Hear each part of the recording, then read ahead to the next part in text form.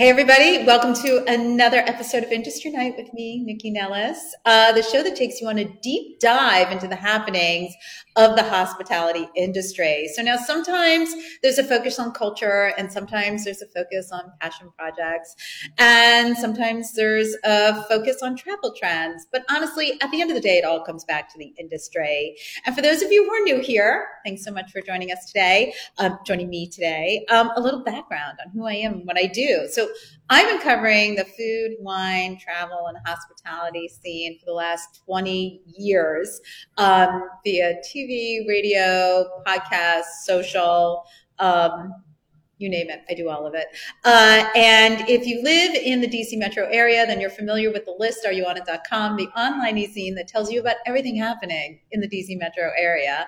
Of course, you tune in every Sunday to Foodie and the Beast, the show I do with my husband, the only food and wine variety show here in DC. We've been on for 14 years. I'm regularly on a lot of the local news channels talking about the hospitality industry. And of course, you also hear me on WTOP. And there's one more thing. You follow me at NYCCINELLIS on Instagram, Facebook, and Twitter for the latest and greatest of all my eats and treats and travels. And now we're here at Industry Night. So welcome to the gorgeous wine lair. I'm so excited to be here. I am surrounded by wine bottles every week.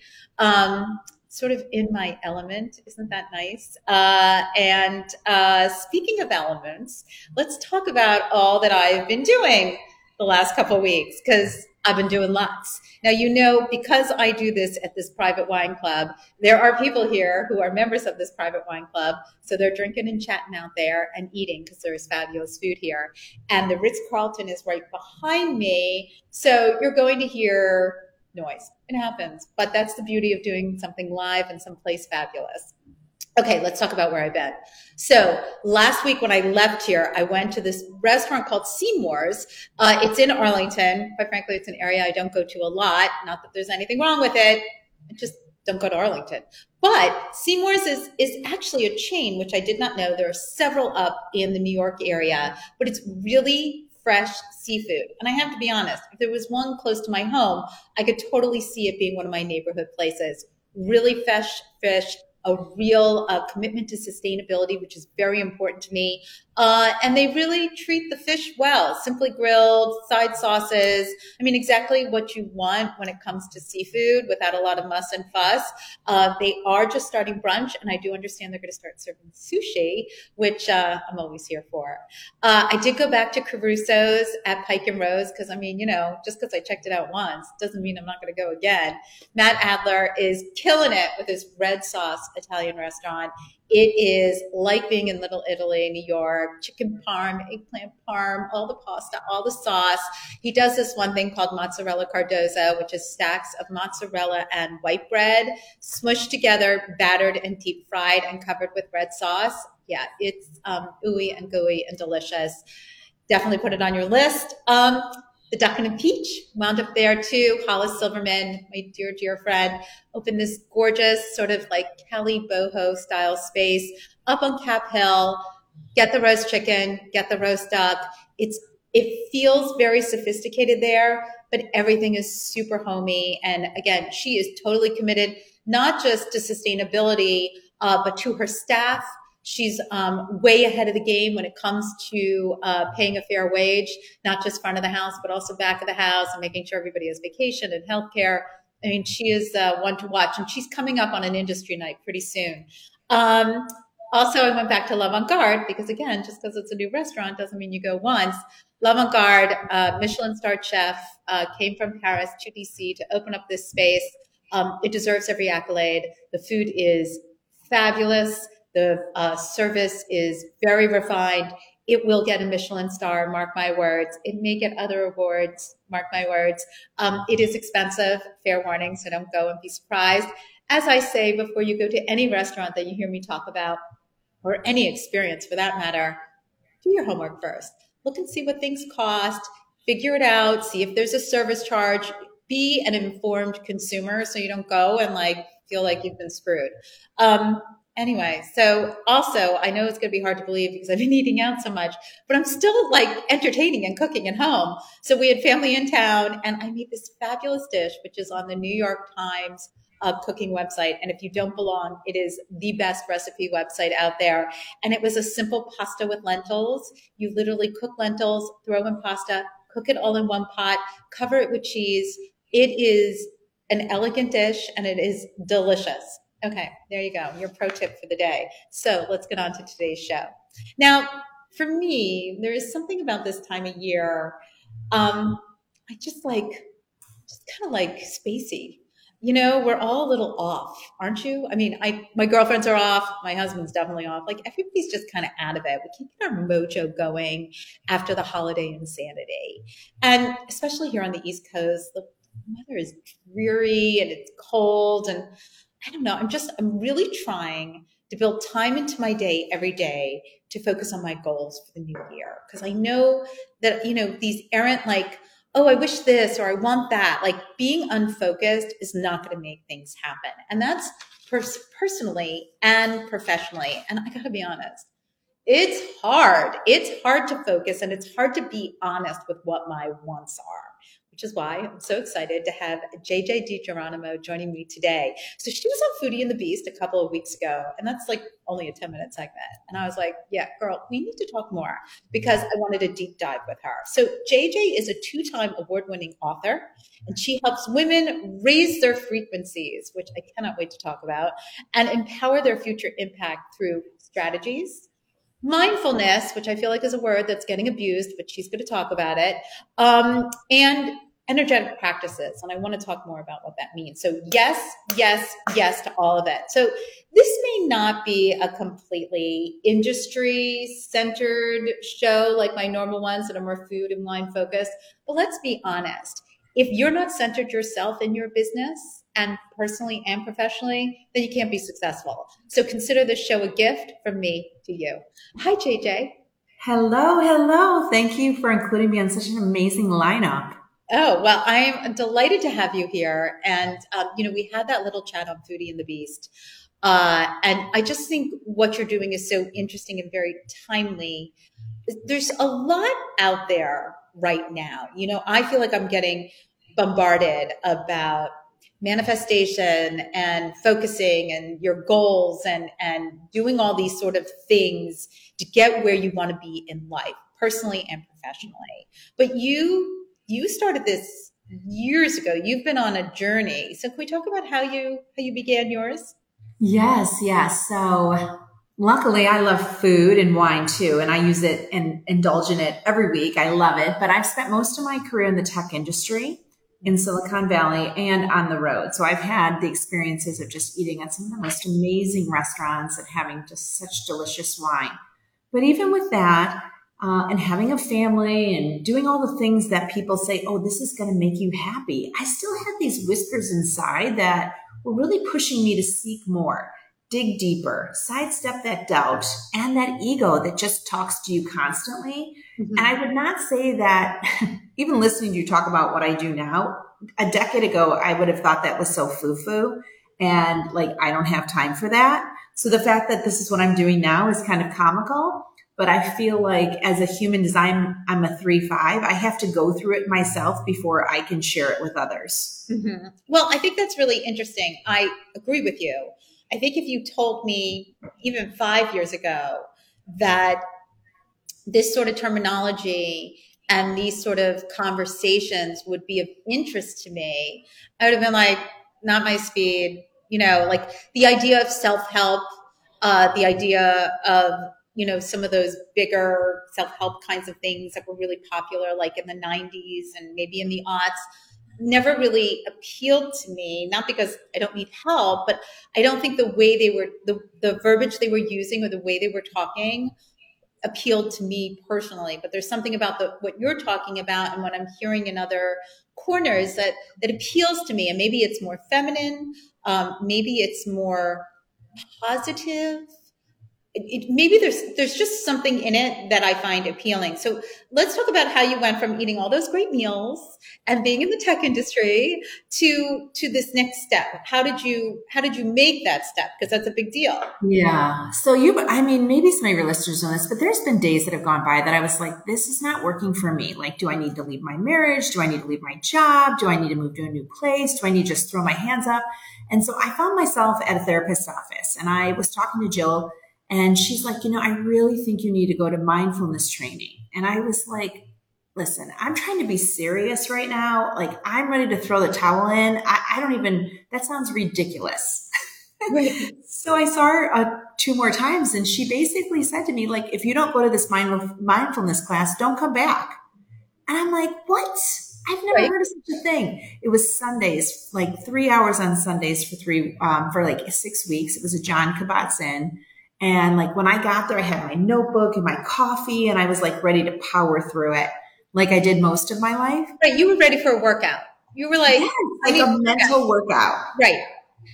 And the teacher, she's so kind. She was like, what is all that for? I'm like, well, if I get good ideas or whatever. And she's like, well, you can keep it today, but don't bring your notebook back next time. And I'm like, okay, this is definitely not for me. Right.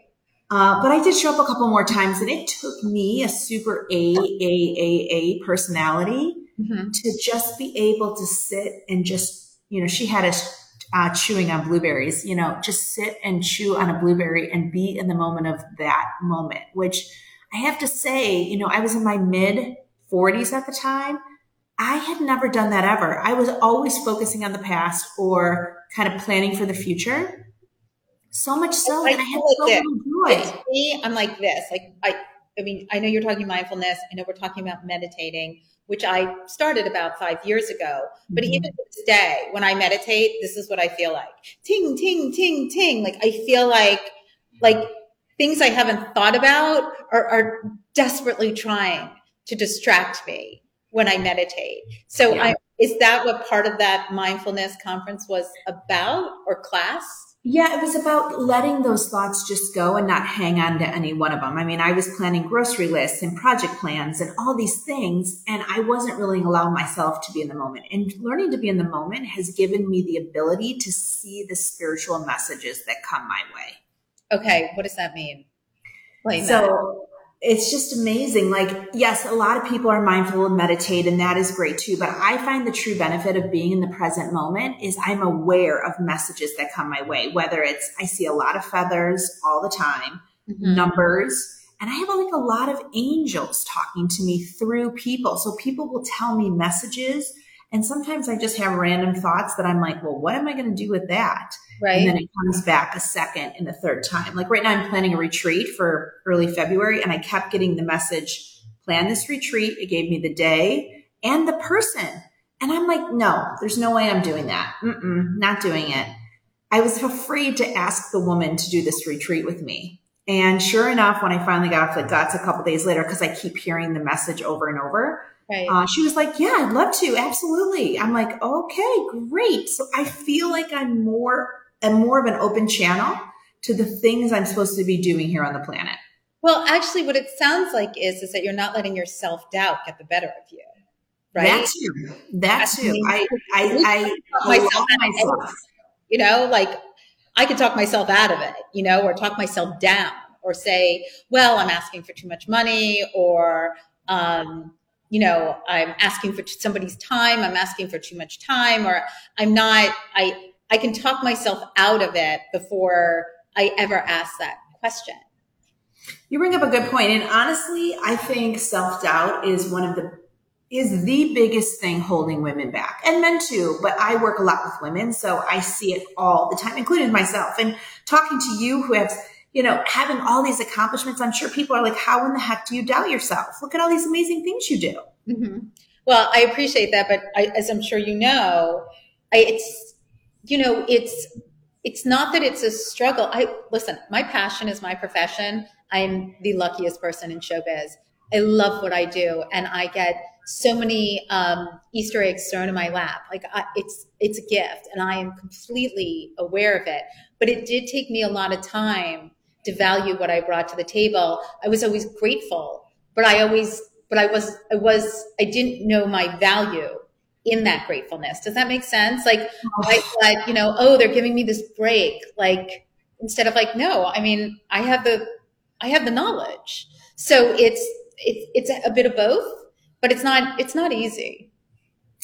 It is definitely not easy. In fact, I have a chapter in my third book, Seeking, called My Confidence Walked Out the Back Door. And I was getting ready to speak at this event, and there was an opening speaker, and she did such an amazing job that every minute she continued, my self-doubt was creeping in, like over my back, over my head. Lower and lower and lower. Yes. And like, I basically restructured my entire talk on the fly, which you can imagine how well that was received. But the idea was, it was a lesson for me to remember that I have my own gifts to bring to the table. And even if the person before me is a million times better than me or has a gazillion years of experience beyond me, I was chosen for that moment on purpose. And that I have to be able to step into what I brought to the table, even if I'm doubting myself. Which makes sense. And so you brought up your book. Let's kind of start there, because I think your book, which I read, and it's really a workbook. I mean, it's a working book, right? Like, you have to put in the work to get to where you need to be by the end of the book. So let's talk about Seeking, 74 key findings. Was this just part of your journey and you were like taking notes along the way? Like, how did you come up with the concept? Well, for me, it's just constantly just capturing, I took, I love Gabby Bernstein. And so I took one of her writing classes. I like her too. I don't know if she's a lot. Do you know what I mean? And yeah, she should be, because that's her. I don't know if she's somebody who speaks to me, but I find her very interesting. Well, the reason I bring up is I took one of her writing classes only because I already had 2 books, but most of my other books are how to get promoted, how to get on a board, how to align to a sponsor, all things that women need in their careers to really get to that next step, because most women in their careers work in the job. They work in their career, but not on their career. So making the shift to talking about more vulnerable sides of my life, I was like, I don't know how to do this. I'm so cut and dry. I don't, she taught me a lot about how to tell a story, a vulnerable story. Mm-hmm. And so that was super helpful to me. And so I started writing down my stories, and that was the basis of getting things going, because I feel like it's hard to be vulnerable, especially in such a male-dominated field like tech. I had to practice being vulnerable. Well, I bet, because everybody's there trying to puff their chests all the time, Yeah. I don't know the phrase, but who has the biggest dick, right? Like, I mean, we also, listen, I work with chefs. Most of them are men. And even the women who I love, everybody walks around like they've got something in between their legs, because that's the genre. I mean, that's how it is.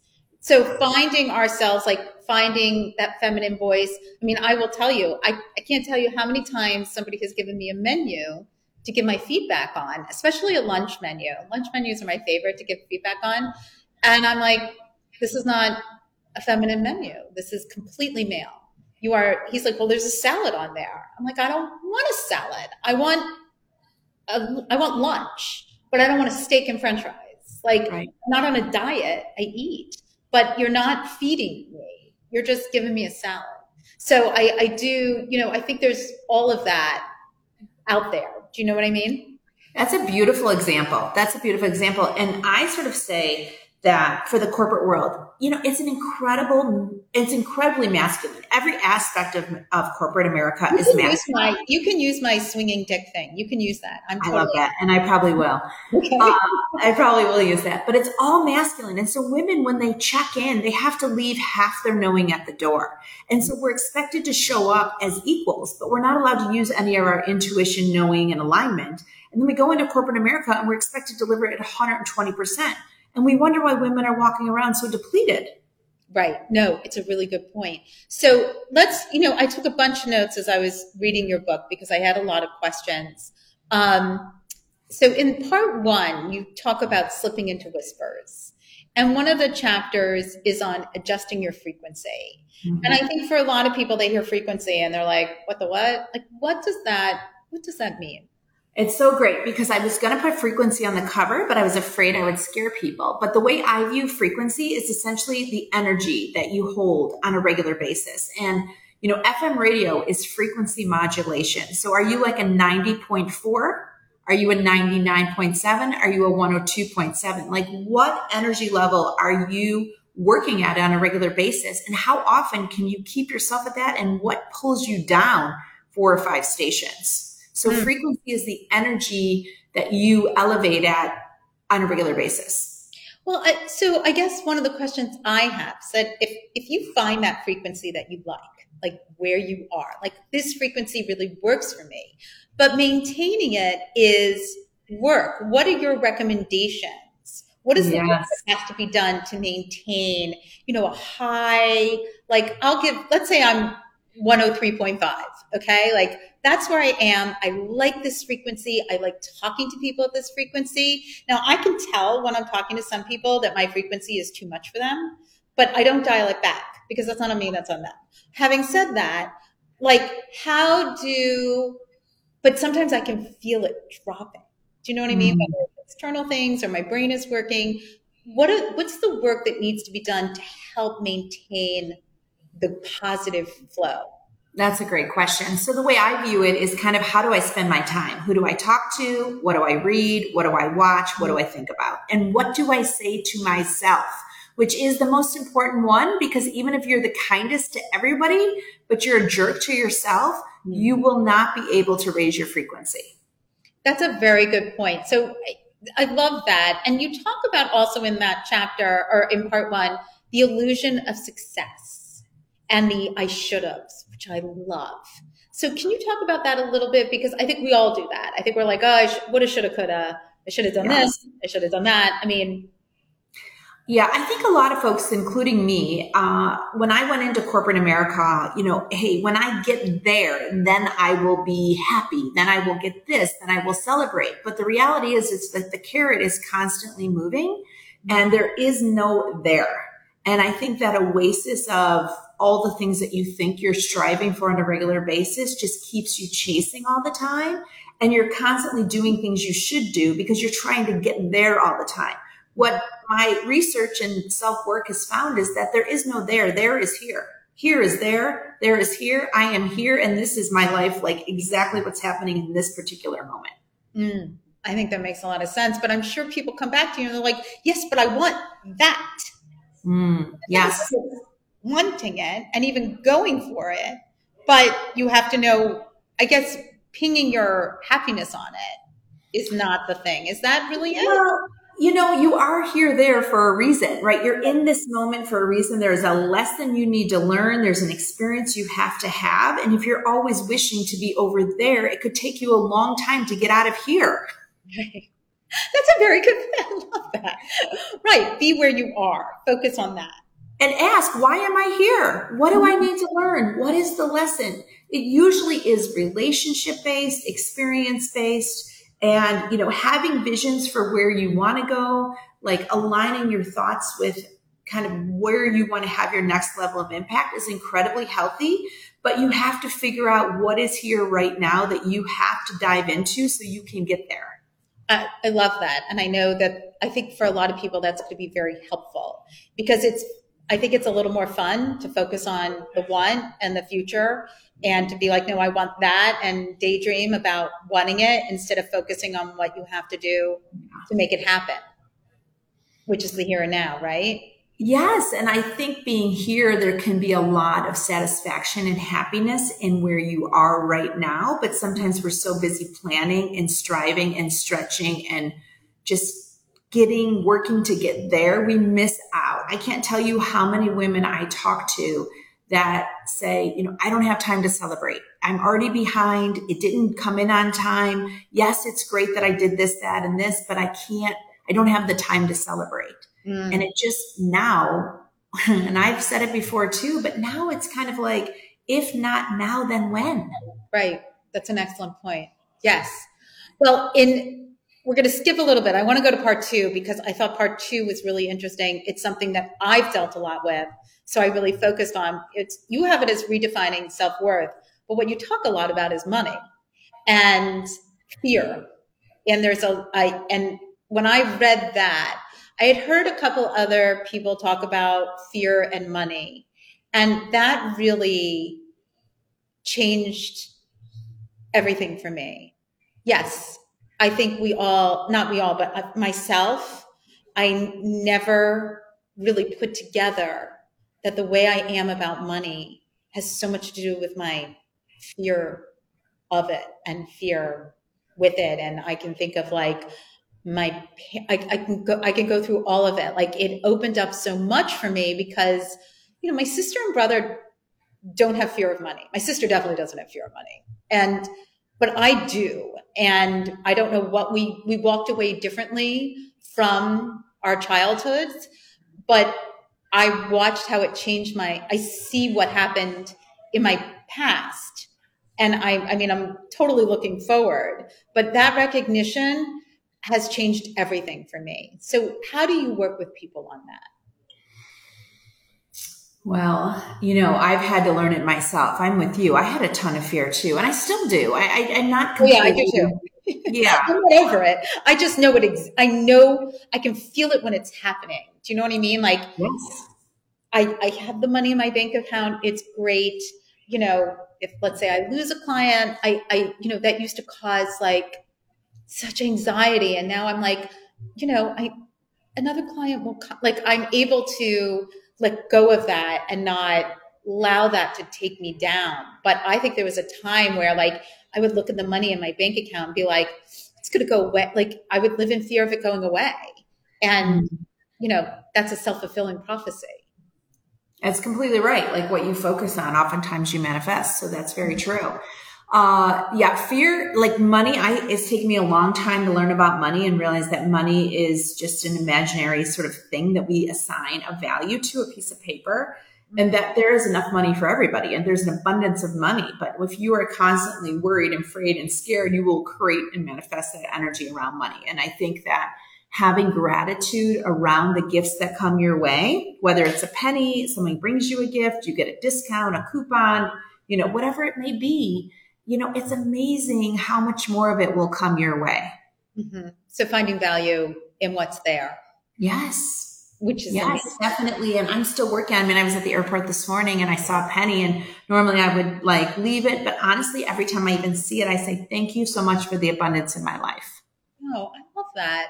I try to, if I see a penny or, like a coin on the ground, I do touch it, which I know you're not supposed to do because it's money and it's, who knows who touched it, but I touch it and then I say it's somebody else's luck. Like I give it to somebody else. That's amazing. That's my thing, but I like yours too. I think we can do both. I think we can. I think it's about shifting the value and even the energy that you put on money. And like first you have to assess it where you are. If you're lucky enough to not really think much about it, it doesn't sway your decisions and it kind of comes as you need it. Boy, I feel like you're lucky. But if you're like me, who's always like, oh my goodness, everything comes down to the pennies, and it's so ridiculous. But it's like another big lesson I have to learn is that there is abundance in my life and it doesn't revolve around necessarily money. But so in that chapter, in that section, you have a chapter on shifting into abundance. Mm-hmm. So give us some of the steps for that, because I think that I'm sure for some people listening to this, they're like, it's a little woo-woo-y for me, but I find there's so much value in it. It's life-changing. Yeah. When you think about like the technology we used to create and all of this advanced stuff for data centers, that's where I spent most of my life. And now I'm really working from the inside out. And I've learned that you have to be present first and foremost. You have to be in the moment you're in to really understand why you're here and sort of what the moment is meant for you. And like you said, if you lose a client, I would say, well, that's opening it up for your next level of work. That work is no longer aligned to your frequency. And the same is with money. It's like you have to appreciate the abundance that you have and really going through all the things that happen in your day. Like it just, whether someone gives you a discount or you get, you get, someone buys you lunch, like all of that is folded into the things that you receive in your life. Money is just a piece of it. And the more gratitude and essentially love you have for that, the more that will come your way. Mm-hmm. I think we all have friends. We have friends that live like this. Most of us know somebody that doesn't worry about money, is super happy, super grateful, and more things happen for them. Right.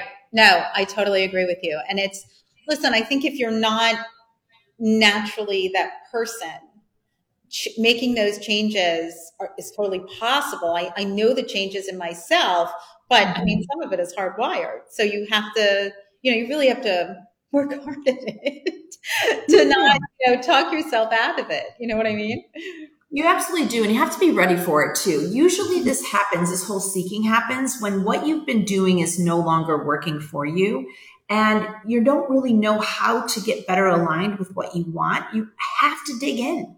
You have to dig in, because I've tried to do everything externally, as I talk about in many different ways, but it isn't until I really get to know who I am, what makes me tick, why I pick the relationships I pick, and like what fires me up. Am I really going to be able to step into why I'm here?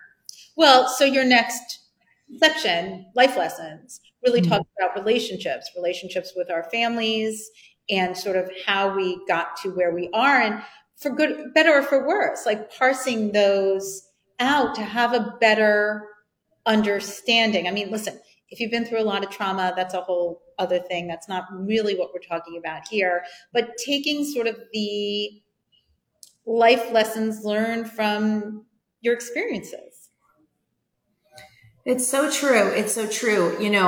You may or may not want to believe this, and maybe it's, this is sort of what I've learned through my teachers and light workers, is that we pick our parents first and foremost. Okay. And oftentimes we repeat the lessons of our parents in the relationships that we elect to be in until we work through that. I think having recognition of dynamics of people's relationships is so important.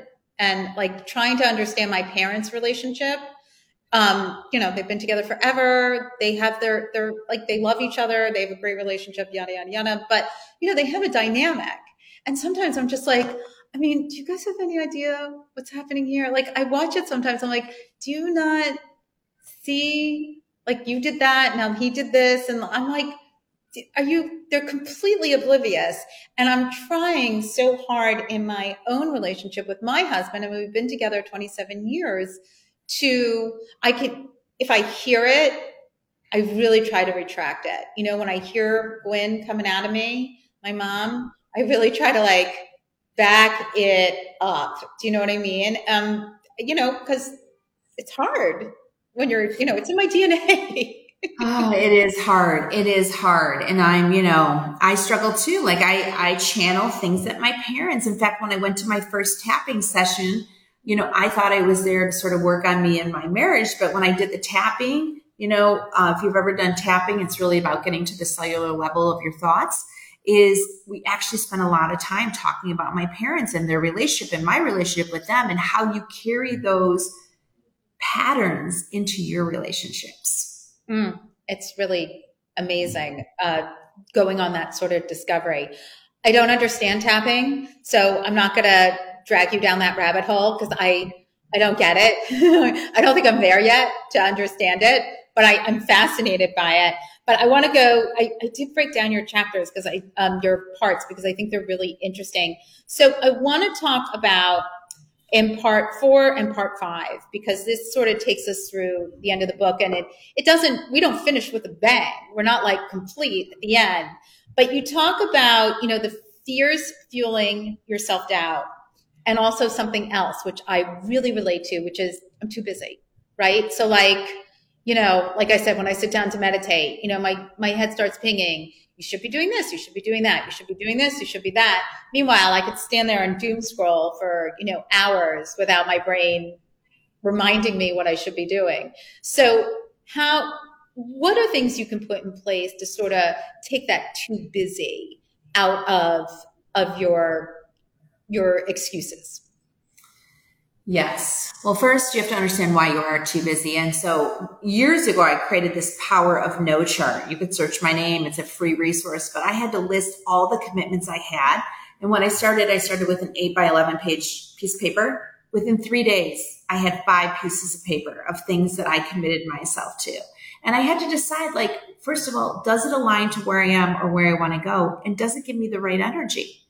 And there's a couple other columns in there, but the idea is, why am I saying yes to so many things?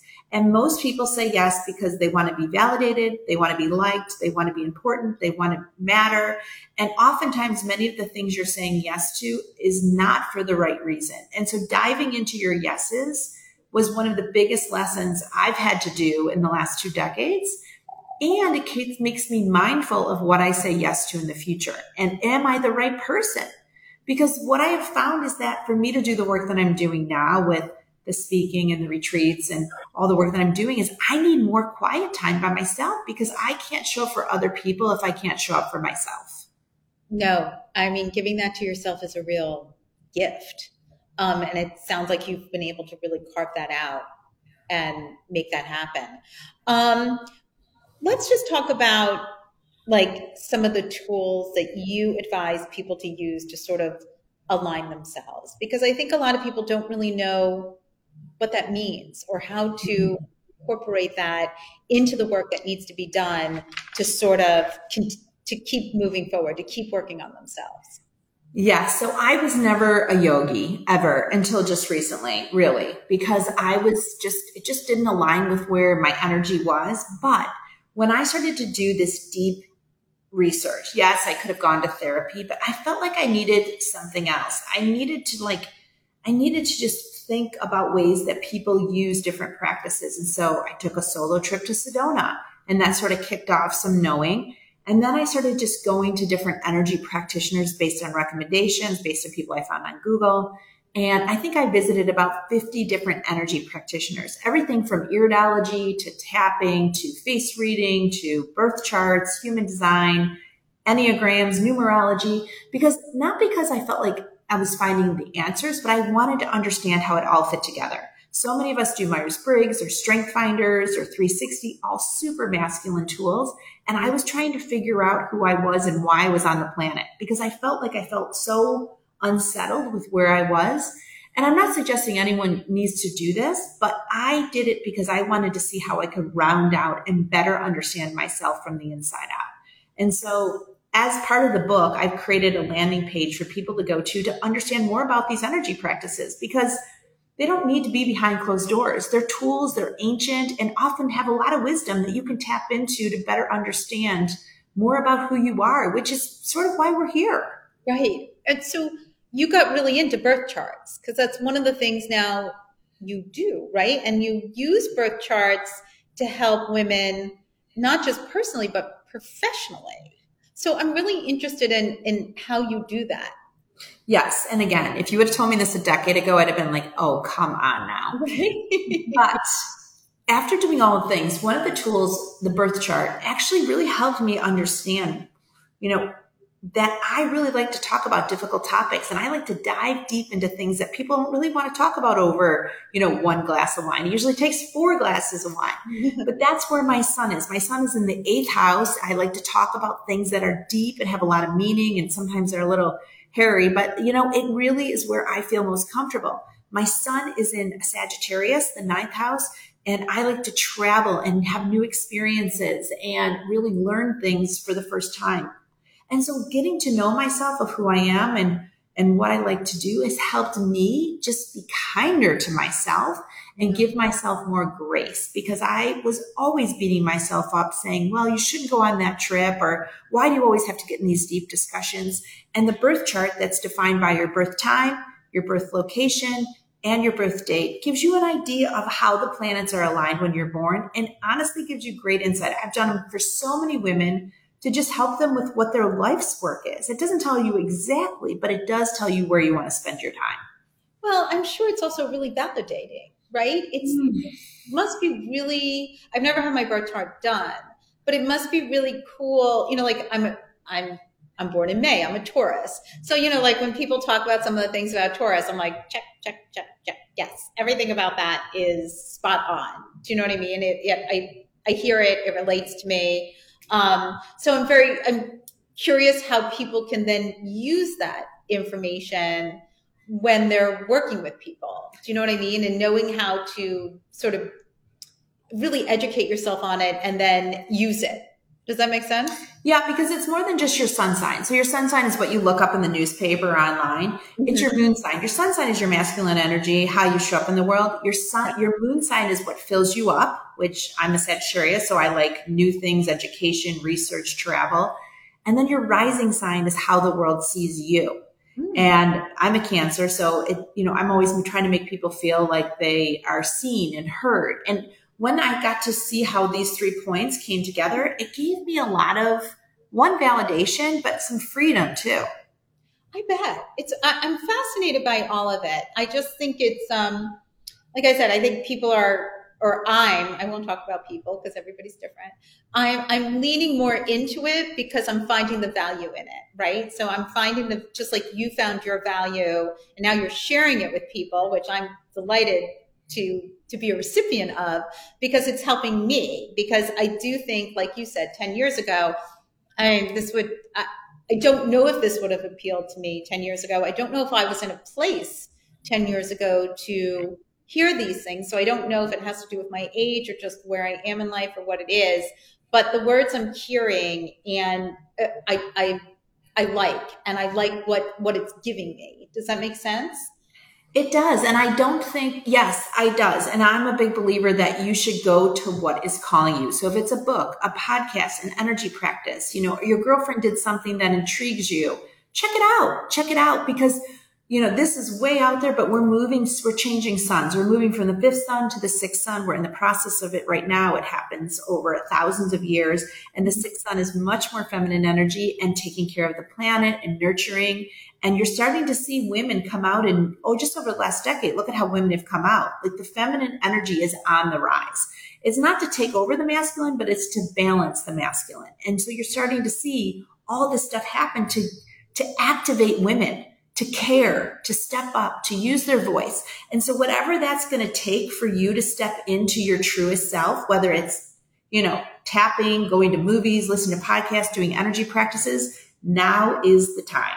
I love that. Okay. So you are in Vermilion, Ohio. What are you doing out in Ohio? Oh, I mean, gosh. I know you're in Atlanta, but you live in Ohio, and right before we started the show, you told me about this retreat. So I'd love to hear a little bit more about it.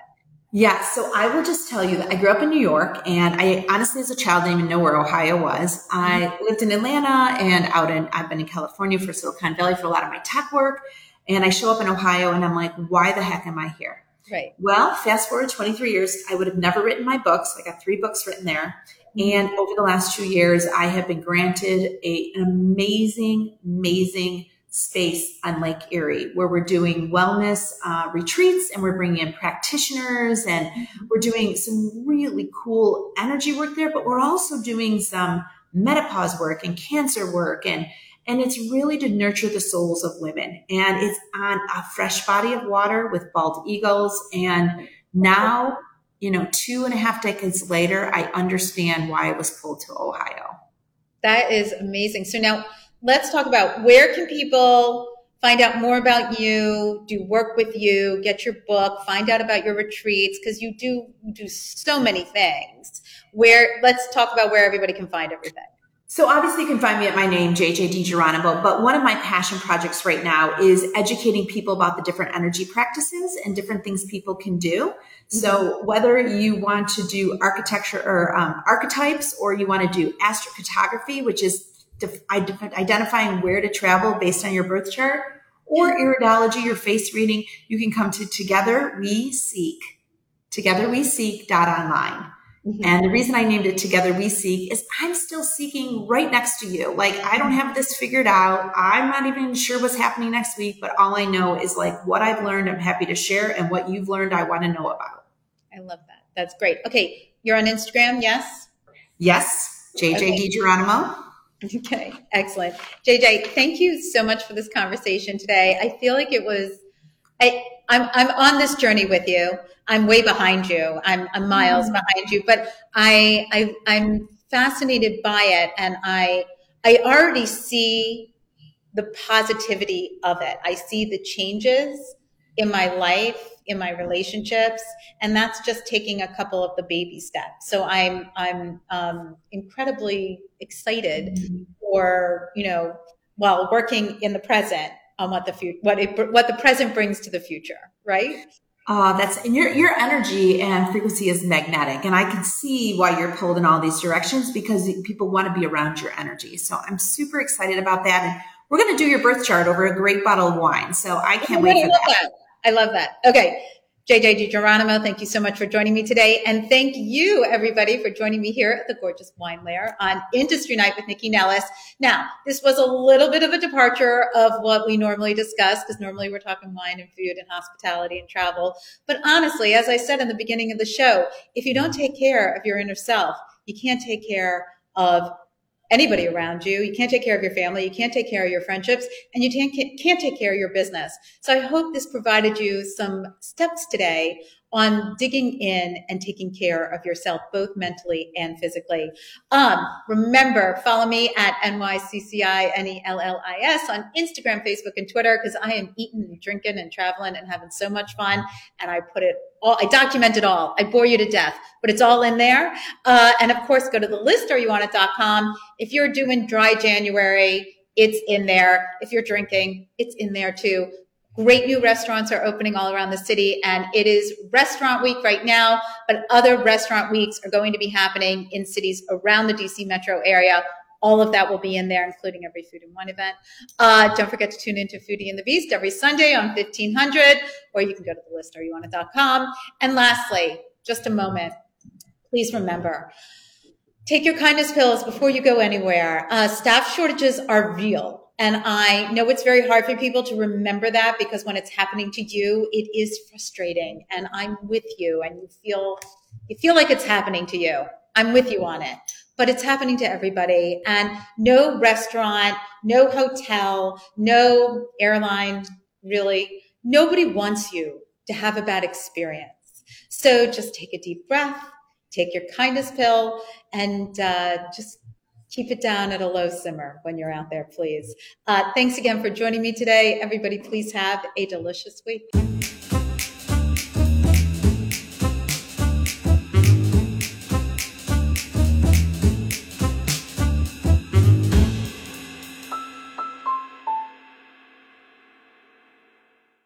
Produced by Heartcast Media.